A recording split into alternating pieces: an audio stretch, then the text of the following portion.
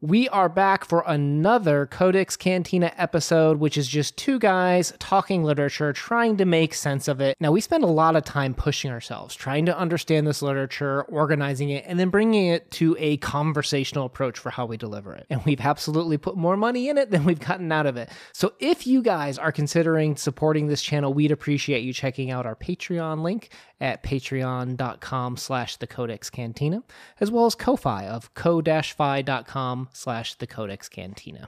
It all helps us in running the show, along with commercials, guys. So thank you so much. We're going to do a quick commercial break, and then we'll get on with the rest of the episode. So today, we're talking about the Welcome Table, aka the short story by Alice Walker, crafted after a well-known folk song, if you didn't know. Actually, I didn't know that, and after I learned it, I looked it up, and I listened to several different iterations of it, and wow, it's pretty powerful and catchy stuff, and while I was reading the story, I felt my foot tapping as I was kind of remembering some of the songs. Good stuff. Yeah, I guess it was used kind of as an anthem during the 60s civil rights movement. Let me read to you what the song's about, because I think it's relevant for our discussion today, but it says, "The marriage feast of the Lamb referred to the New Testament book of Revelation. This event takes place when those who put their trust in Jesus Christ are joined with him in heaven. African Americans bound in slavery were never welcome to their master's table, and this song echoed their hopes of the tables turning in future glory." Yeah, that just fits perfectly, right? I mean, a slave who is longing for freedom and turning to religion. And then if we think about the act of eating, it's very intimate.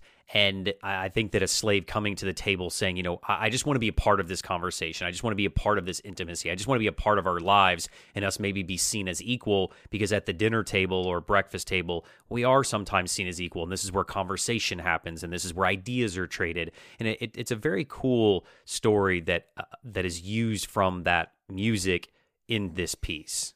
A lot to unpack there. Let's go through this, because we open up with an elderly woman who is on the steps of this church with her blue-brown eyes getting ready to enter. Let's tuck away the fact that her eyes are blue for a second here. We're going to come back to it. But she is determined. She's going on this crusade, I should say, to enter the church. And is she welcome there, sir? Oh, no. Oh, no. Yeah, and we have this quote. "And so they gazed nakedly upon their own fear transferred, a fear of the black and the old, a terror of the unknown as well as of the deeply known." So if we take this as 1960s segregated America, for our international viewers out there who maybe don't have the full history lesson, what was life like back then for someone who was a person of color, Crypto? Life was completely separate for everybody. So in segregated America, white people and black people had separate drinking fountains, movie theaters, churches, stores. People of color couldn't go into certain restaurants. Everything is separated out. And even neighborhoods, you have people that lived in, quote, the white part of town and people that lived in other parts of the town. And they were not to mix. We had separate schools. Everything was separated out in our culture in certain parts of the United States during this time period. So when we talk about this, fear transferred, they rattle off this list as they look at her, right? And they saw cooks, chauffeurs, maids, mistresses, children denied or smothered in the differential ways, yada, yada, yada. They're projecting onto her all these things that they're afraid of or that they expect her to be, right? But they know nothing about this lady as she walks in. And she's got her eyes fixated that church is for everyone. She's supposed to be going in, right? And to me, this is kind of her, I don't know if we want to call it like a crucifixion walk or whatever, but this is her hill that she's going to go on, where she's willing, dying for righteousness, dying for people's sins is what Jesus did, right? She's willing to put herself on the cross of racism, of saying that this place is for everyone, I belong here. And even as she's scowled at by the old ladies who are telling their husbands to throw her out, she continues walking in. Yeah, two things there. First, isn't it interesting that all of the things you rattled off are all usually some type of kind of subservient job that people have, or jobs that sometimes people look down upon, that those people are lesser than because they're serving somebody? I thought that was an interesting list. And the other thing is, I found it kind of perplexing that who is it that is telling their husbands to not let her in? It's the other women. And I thought that it felt a little bit catty. I don't know. And that's probably how it was. But you figure a lot of times people kind of stick together, right? We come together to kind of help each other. And oh no, these ladies are not sticking up for her at all. And just kind of breaks my heart a little bit. And it wasn't even Alice Walker's point, I don't think, here, but my mind was thinking about, the crossing of religion and racism here.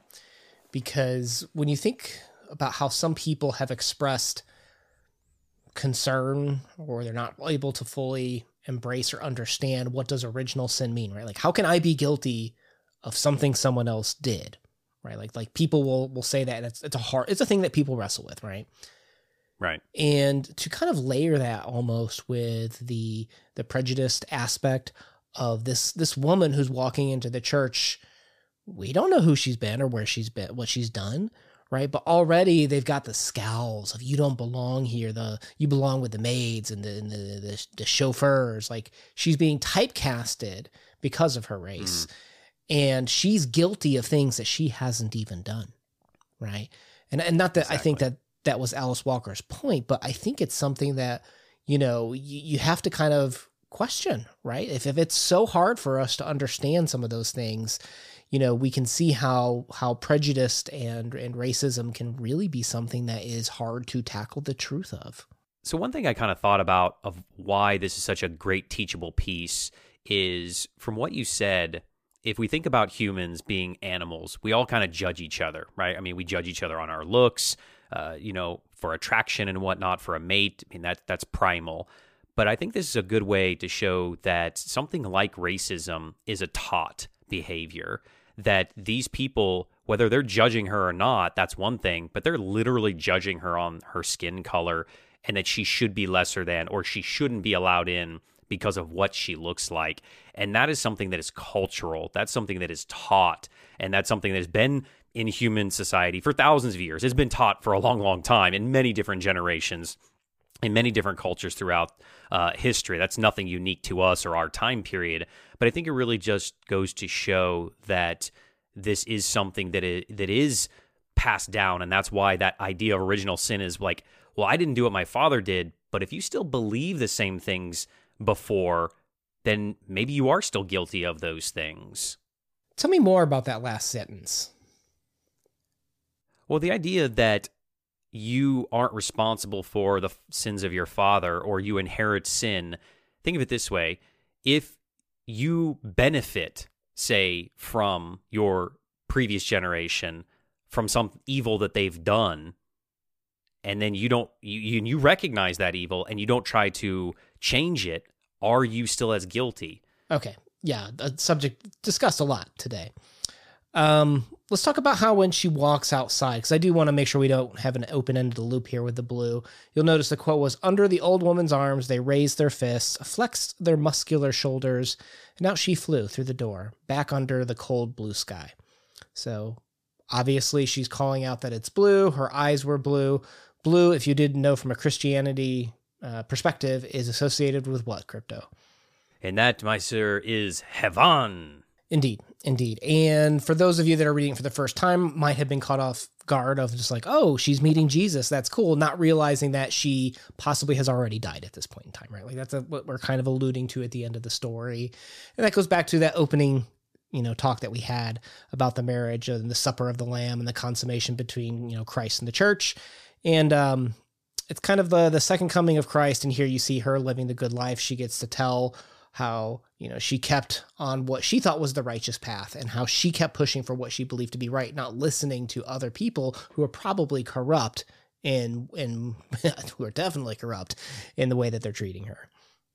Aw, you always have such the nice positive outlook on these, that she isn't some mentally ill lady that the people are bashing in front of the church, that she is already passed and she's going on to heaven with her Savior. I love how optimistic you are. It brightens my day. Well, I mean, at the end, they say like, well, we don't know what happened to her. We heard someone died by the side of the road, and it's at the side of the road when she meets Jesus. So theoretically, he's coming to take her to heaven is what I took as the implication. I like it. So a sad ending, the way that the men, going back to when they threw her out, they didn't just throw her out. They had the clenched fists, right? Which is a symbol of violence and aggression, to have this be the final moments of her on Earth, but for her to still maintain her dignity, the belief that she'd be able to return to the table, the whole point of the story and the folk song. I think Alice Walker crafted yet another perfectly rounded story that I think has its purpose. All right, well, I hope you've enjoyed our discussion tonight on The Welcome Table by Alice Walker. Playlist down below. Smash that like button. We appreciate all your support. Crypto out. Peace.